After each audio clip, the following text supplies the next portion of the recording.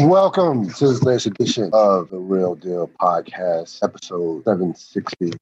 I'm your host, Cyril Gerald-Quinn, on this 22nd of February, 2021. A lot to discuss here. I hope everybody out there enjoyed their weekend.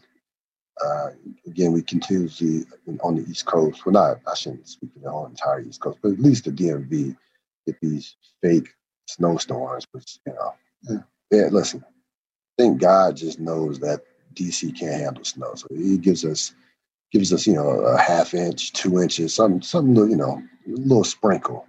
He knows we can't handle snow. But, unlike the Northeast, Philadelphia, New York, Boston, has gotten bombarded by snow, Connecticut, over the last couple of weeks. But seemingly, should be warming up this week.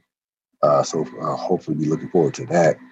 We're going to begin away from the sports with this first article, and something very important happened yesterday.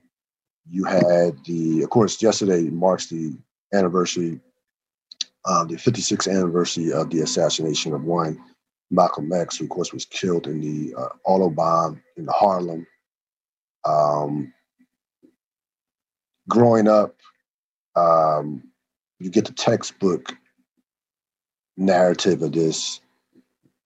Malcolm X was killed by his own people. You read the autobiography of Malcolm X. He takes the trip to Mecca. He completely shifts his whole mindset in terms of what he thought that the religion was about. In terms of just not being exclusive for Black men. He goes over to Mecca and sees that there were, white people, white Muslims and Muslims of all, backgrounds. And you get, and again, true story, all of the, you read all biography, you watch the movie, and then things kind of connect. Well, yeah, of course, that's why his own people killed him, because he was going against what they thought, what his initial views were when he was at the height of his powers, of his powers. And then this happens. You get an officer or a former officer in Raymond Wood who was sent in to infiltrate Elijah Muhammad, Malcolm X, and the whole group of Muslims back in the 60s. And, of course, he goes there. He has Malcolm X's, he turns over information that leads to Malcolm X's security not being available the day that he was shot and killed. They get arrested for some, bullshit charge. And he, he cannot live with this. He absolutely just, there was a line in The Wire, the one Butchie said, conscience due cost. Well, clearly this guy's conscience ate at him for, 40 plus years up until he died. And he comes out with this letter, and it gives us another perspective, and it gives us basically what a lot of people had thought to begin with, and that was, of course, that the FBI and the New York NYPD Police Department conspired to kill and assassinate Malcolm X. So I don't know what is going to come of this. As far as I doubt that there's going to be justice for the family. Can't bring him, Malcolm X is not coming back, and those daughters, he has 6 kids, so 6 kids still don't have a father.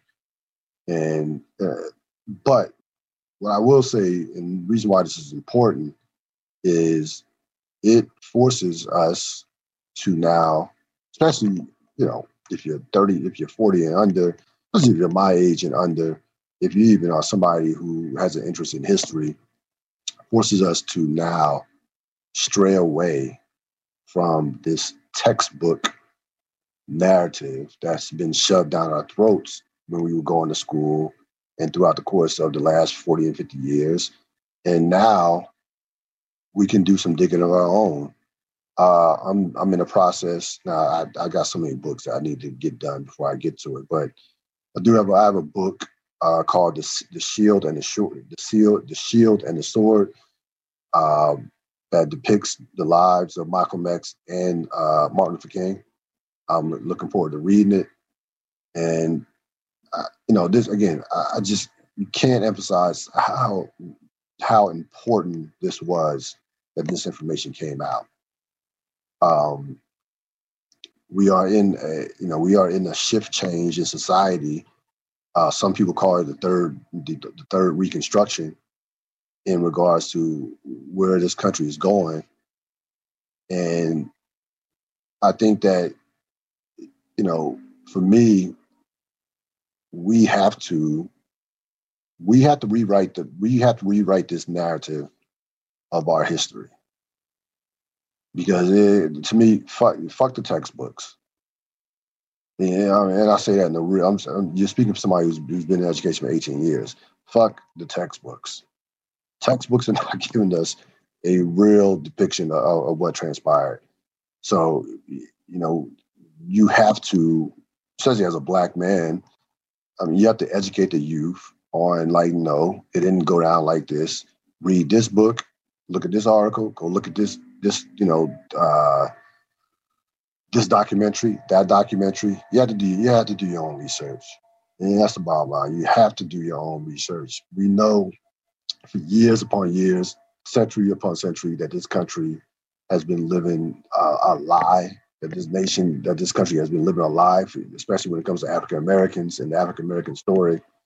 So it's got to a point where we have to rewrite our own history. And again, you can't rewrite your own history if you don't understand how you got there. It's just not going to happen. And you have to understand what actually happened, what actually transpired. Now, again, I don't expect much to come out as far as the investigations go. A lot of those documents were destroyed. A lot of this important information that would have been vital in terms of getting justice probably have been destroyed for years. I mean, especially by the likes of, say, J. Edgar Hoover. So I'm not even concerned about that from that standpoint. Hopefully, this provides some type of closure for the family. I doubt that it will provide a complete closure, but hopefully it can. Hopefully they can somewhat rest easy in terms of because of what transpired yesterday. But the more important part is, I think this will hopefully force more digging by society, by a future generation, by a generation coming up. So again, there's a lot. You're gonna see a lot of stuff come out about this. There's certainly a number of books that have been written about Malcolm X, number of documentaries. I would Netflix has one that's currently running right now. In terms of, ask the question, who killed Malcolm X? It's like a 6-part series that I would encourage anyone to watch. And then certainly a number of books and literature that you can read about it. We shift towards segue to the NBA. A busy weekend in NBA, busy past week in terms of the NBA. We see COVID hitting again. So the Spurs and Hornets are going to have 5 games postponed between them. The Spurs had 4 players test positive for COVID. And the Spurs actually have been playing well this season. They are, I think, last time I checked, they were 6th in the West, had a record of 16-11. They actually, Popovich has done a phenomenal job this year with that team in the Western Conference, and they were certainly on their way to making the playoffs. So you see that go. Of course, it's not a surprise that COVID strikes. COVID has is done damage throughout the course of this NBA season, throughout the course of the sports season and all the professional sports leagues and sports leagues around the world. The point is, though, the ideal that, again, that the NBA is going to do this All-Star, is going to go through with this All-Star game come March 7th. It's just, like, it's amazing to me. I mean, I just think that, guys can take all the precautions in the world, can do what's right, and can still come up with COVID. And you're going to Atlanta, a place that is wide open, and you are putting it, you're putting it on the players to stay out the clubs, to have that level of discipline, even just for one night, even if it's just one night. I mean, that is, I'm telling you right now, there are going to be a number of cases that come out of just that one night in terms of COVID cases with All-Star Weekend. I'm telling you that right now.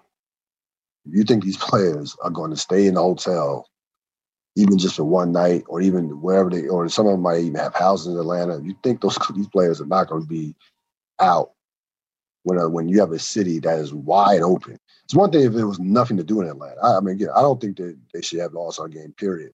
But just name the team and go about their business. But of course, we know it's a money grab. They want every dollar known to man, with no fans this season, and with money that was lost from last season having no fans, and all the money they had to fork out for the bubble down in Orlando. But there's no way that those cases are not going to rise from that All-Star game in Atlanta. I mean, Atlanta is wide open. Places like Atlanta, places like Houston, those places are wide open, to say the least. Florida, and those are the three of the hot spots around the country, in the country. So, again, hopefully you see minor cases, minor cases come out of that, but you just gotta be realistic. I just don't see how there's not going to be a spike in cases in the NBA, within the NBA circle, playing an All-Star game in Atlanta. Big week for the Nets. The Nets not only sweep the LA Lakers and Clippers. That was a great game last night. But they sweep their entire West Coast road trip. They go 5-0. They've won 6 straight. They are second in the Eastern Conference. They're right on the heels of the Philadelphia 76ers. And I talked a lot of shit about the Nets, about everything that could possibly go wrong with the chemistry, with injuries and things of that nature. We didn't talk about the reverse of that. We didn't talk about what would happen if everything went right. And you are seeing what could possibly transpire with everything going right, because that team, and again, this is without Kevin Durant, which I think to me has been somewhat of a blessing in the sky, to allow Kyrie Irving and James Harden to solidify their chemistry.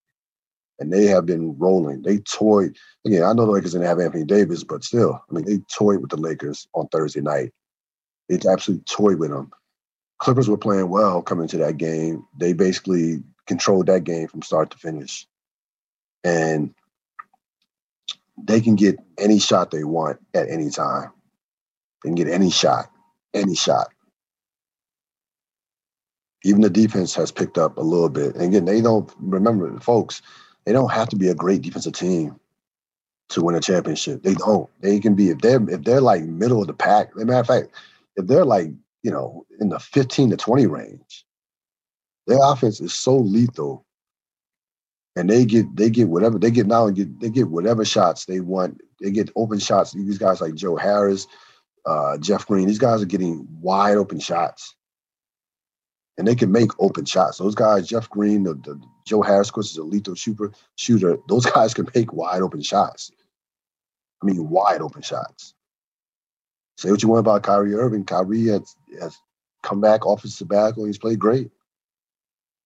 I don't want to hear about his shot selection when the guy is averaging 28, shooting over 50% from the floor and 53% from the floor and over 40% from the 3-point line, and it hasn't and basically doesn't miss free throws.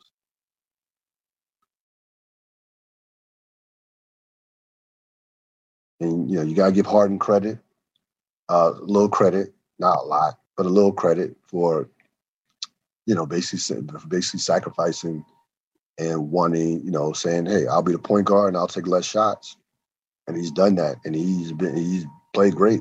Now, with that being said, I don't want to hear anything about James Harden being an MVP candidate.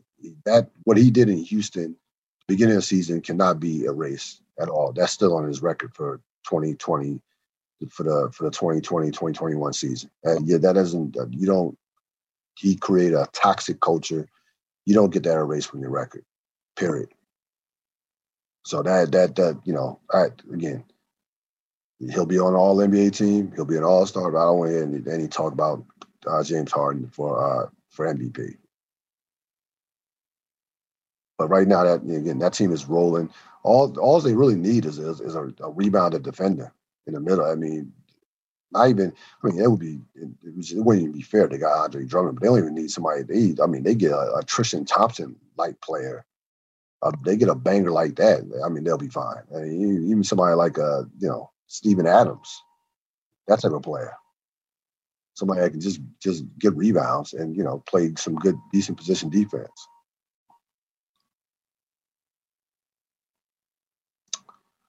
This past week, we've seen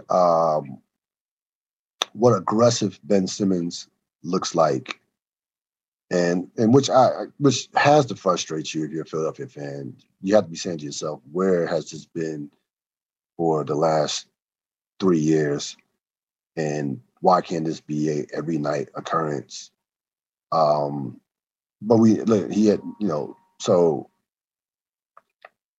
He has a game against Utah where he has a 42-point triple-double, no Embiid. Last night with Embiid in a game that they lost to Toronto, who's playing great right now, he has 20. He has 28, which is more important. Honestly, I think that game against last night was actually more important than the Utah performance, because it's one thing for him to perform and be aggressive without Embiid there, but if the Sixers want to contend for a championship, they're going to need aggressive Ben Simmons with Embiid in the lineup. But again, aggressive playing right now, aggressive Ben Simmons is a legit top 5, top 8 player. He really is. Because what he does defensively you can't even, tabulate what he does in the box scores and what he does defensively. Right now, I can make a case for him being the best perimeter defensive player in the league.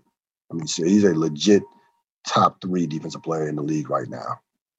Maybe you got Gobert, maybe Gobert, and I mean, right now I could put outside of Gobert. I probably would have him second behind Gobert for defensive player of the year. To be honest with you, he's been that good. He's been that great this year defensively.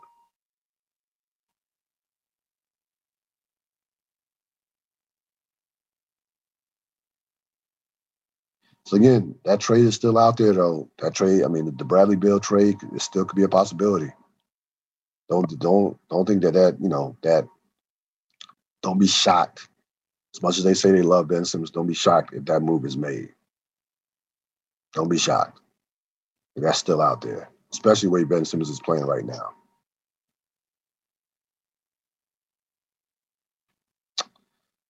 We see Zion Williamson, who came into the season with some question marks in regards to his weight, of course, in regards to durability, and in regards to his impact on winning. And this year, up until this point, he's basically been 25-7 and shooting over 60% from the field. Listen. I think. And they had, by the way, that was a dreadful loss for the Celtics. I mean, to get outscored, I think they got outscored somebody 49-15. It was an embarrassing loss for the Celtics. There's no way you're up by 24 in the second half. You should ever lose a game NBA game up by that many points in the second half. One thing in the first quarter, but in the second half, there's no way they should lose that game. But the Celtics, we all know, have their own issues. What's interesting with Zion,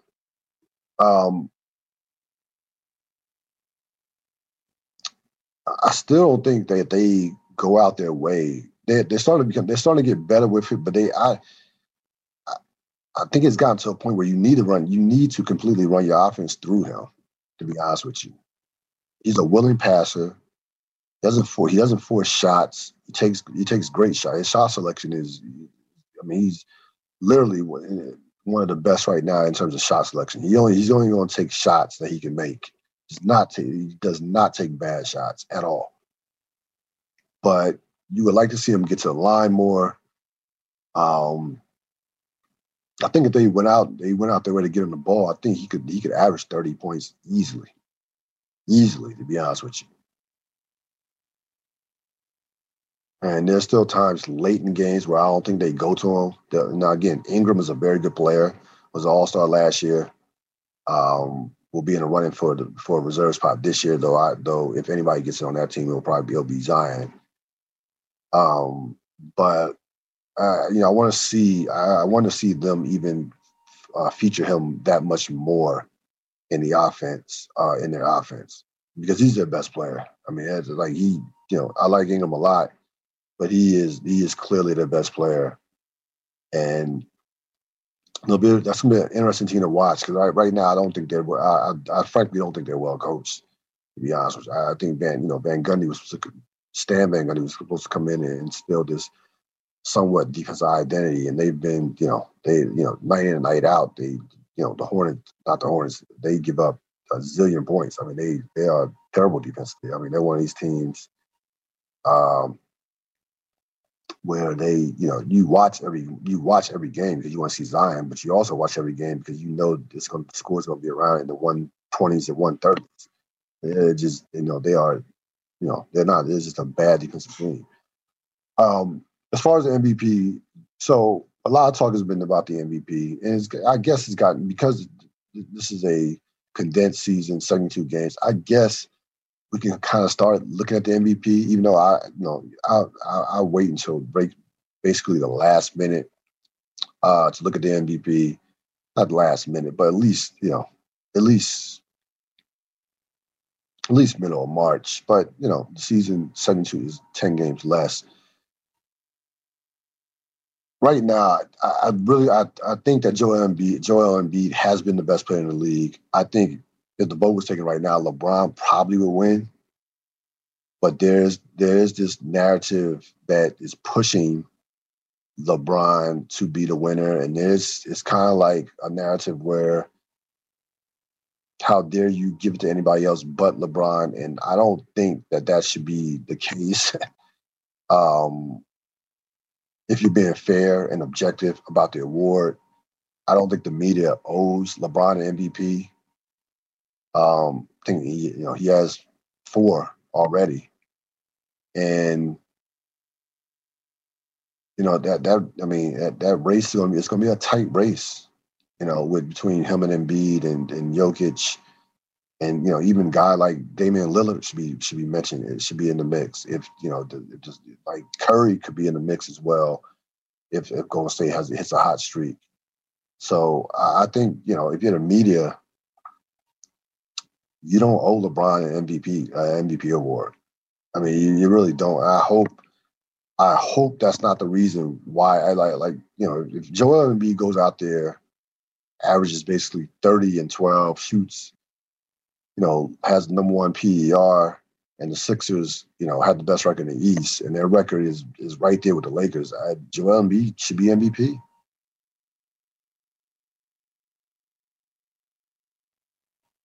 But you get the feeling that Joel Embiid will probably have to average like 33 and 14, and the Sixers would have to have probably the best record in the league. You get the feeling that that's going to have to happen in order for LeBron to get his MVP. Though the Lakers have dropped 2 straight following Anthony Davis's injury.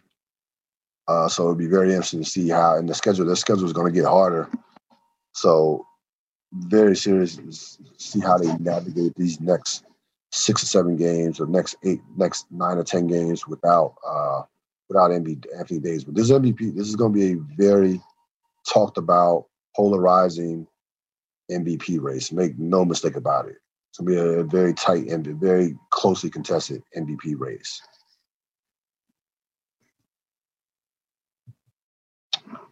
Didn't get to talk about it last week. Happened towards the latter part of the week. Of course, Carson Wentz is now a Indianapolis Colt.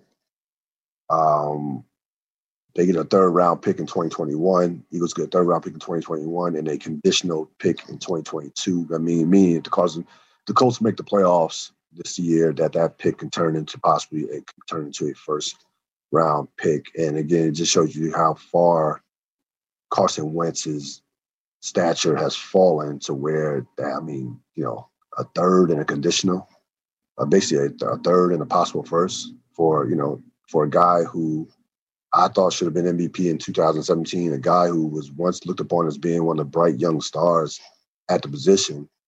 And I did not hear a lot of suitors for Carson Wentz. With that being said, I think Indianapolis is going to absolutely win this trade in a major way, because Indianapolis is that state is despite the fact of the history with Peyton Manning winning the Super Bowl and all the great years he had there, that is a basketball state through and through. They don't have fans. I mean, they love the Pacers, they love the Hoosiers, they love Purdue, they love, of course, high school basketball. Out there is legendary. That is not a football town, and that is a perfect fit for a guy who seemingly just can't deal with the big pressure of a big city, especially, like I said, like a Philadelphia, like a Boston, like a New York. I think he's going to flourish there, to be honest with you. He can stay healthy, which has been a question mark throughout the course of his career. If he can stay healthy, I think he's going to flourish there under Frank Wright. And again, a lot of things so Indianapolis could solve their quarterback issue and could be a Super Bowl contender. And Doug Peterson could be a Super Bowl coach who's going to be hard pressed to find a job in the next couple of years if Frank Wright goes out there and gets Carson Wentz back to the quarterback that he once was. Because then people will say, well, they won that Super Bowl because of Frank Wright, not because of Doug Peterson. And they'll look at Doug Peterson's record without Frank Wright, and they'll look at it and be like, well, he was basically average to mediocre. How much does that Super Bowl really mean? So a lot of things are going to come in play with this trade. But again, I absolutely think Indianapolis won this trade. They did not give up a lot for a guy who I'm sure they think is a franchise quarterback. That's not a lot. It is not a lot of capital at all to give up for a guy that's going to be starting, and a guy who is still young. Beyond a excellent offensive line, great running game.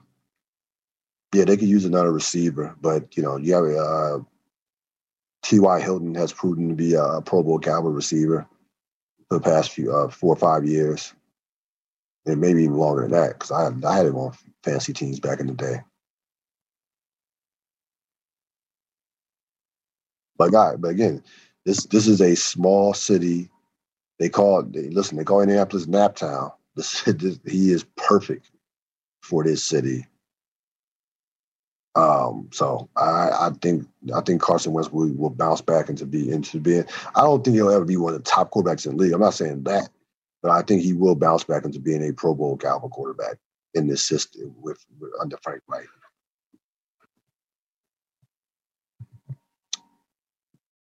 A couple things. You saw, if you watched the Australian Open, you saw in the women's game or the ladies' game a changing of the guard. Naomi Ahsoka, she is the Osaka, excuse me. She is the new queen of women's tennis. She took apart, beat Serena in semifinals in straight sets, and then won the final easily. And she, her fourth major, second Australian Open. She has a couple of U.S. Opens. And it's a matter of time before she wins the other two Grand Slams. It's only I wouldn't be surprised if she won them this year. To be honest with you, she's going to be around for a while. She's 23 years old, and humble, hardworking, very complimentary of course, Serena Williams. Serena Williams was her idol growing up. And, I tweeted this last week. I said, yeah, I'll be rooting for Serena, but you know what? Tennis is a young person's sport for the most part. What Serena's been doing, what Serena has done, what Federer, what Djokovic and Nadal, what those players did, it's just something that you just will never see again. And just it's just something that is rare beyond in the game of tennis. Tennis has been traditionally for the next, has been traditionally for players under the age of 25, under the age of 28, definitely under the age of 30. Serena is 39 years old, and I don't think it's a matter of her being a mother. I just think it's a matter of just she's old.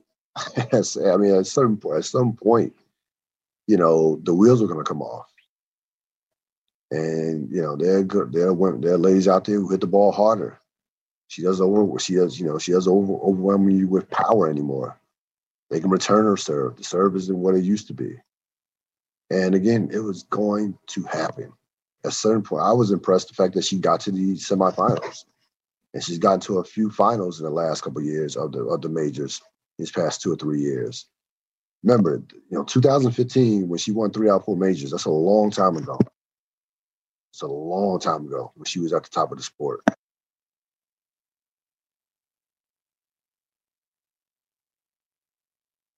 So I don't foresee her winning another major. And I think she knows it's over. You saw at the press conference, breaking down.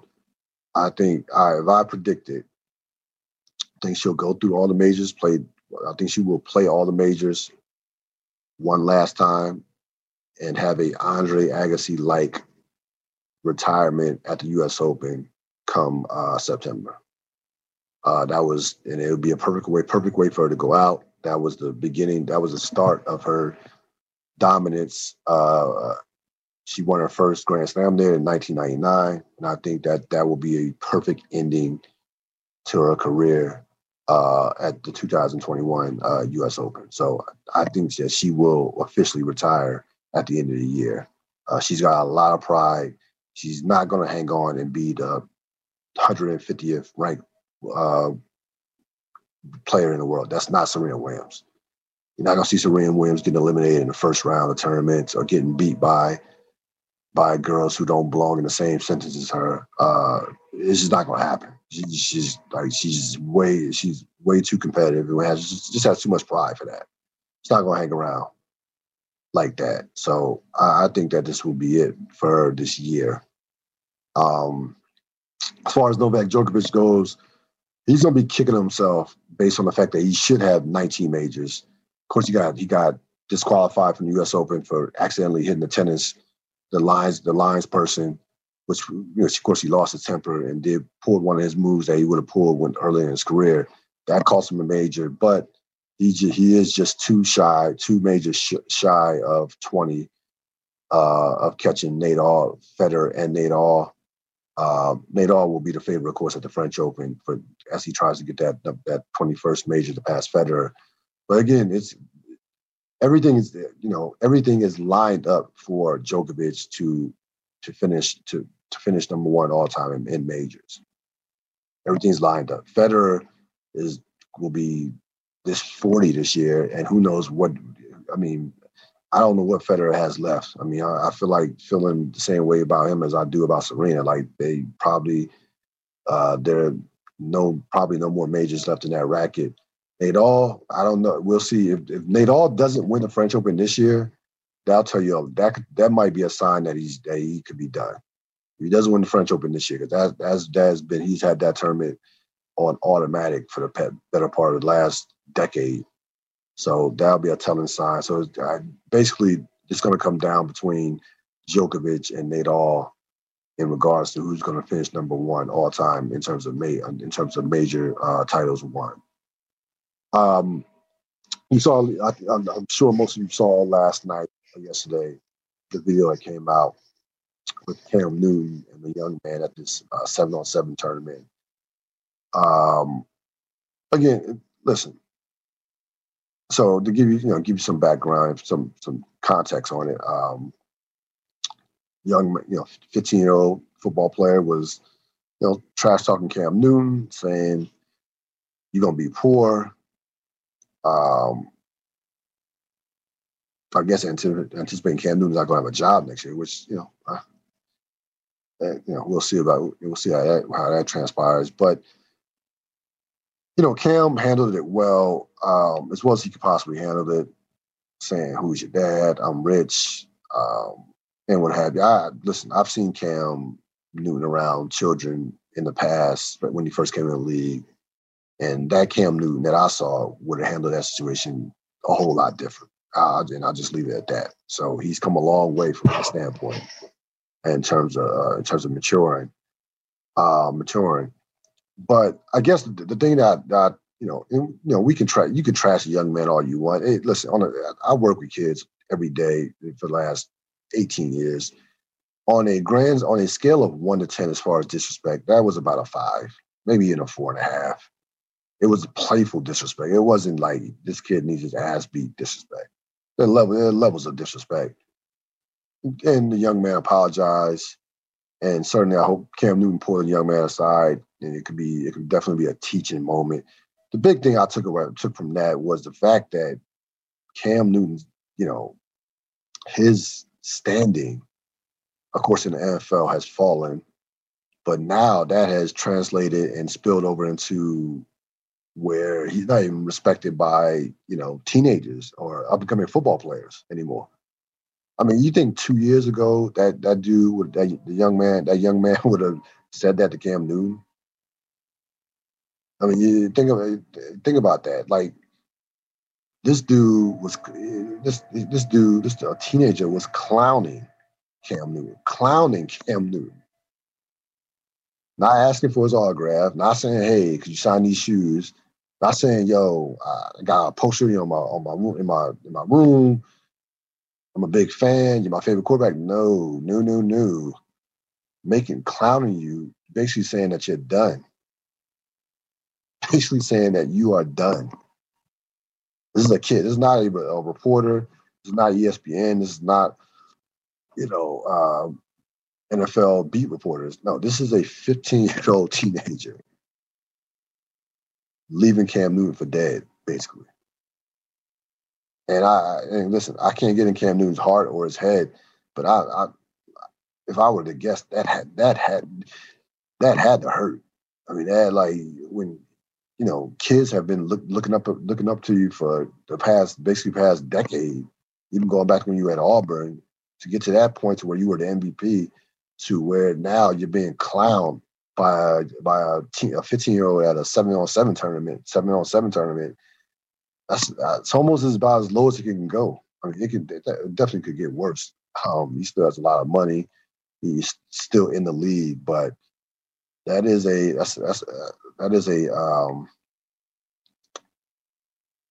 tough deal for Cam Newton. That is a tough pill to swallow. It's one thing to be doubted by the media and to be doubted by grown ass fans like myself, but to be doubted by the youth, that's a whole nother level of just, dare I say, embarrassment. It's going to wrap it up for this latest edition of the Real Deal Podcast. Snowfall on Wednesday, season 4. It'll be very interesting to see what happens. I possibly will be doing a Snowfall recap. That's in the works. So be on the lookout for that.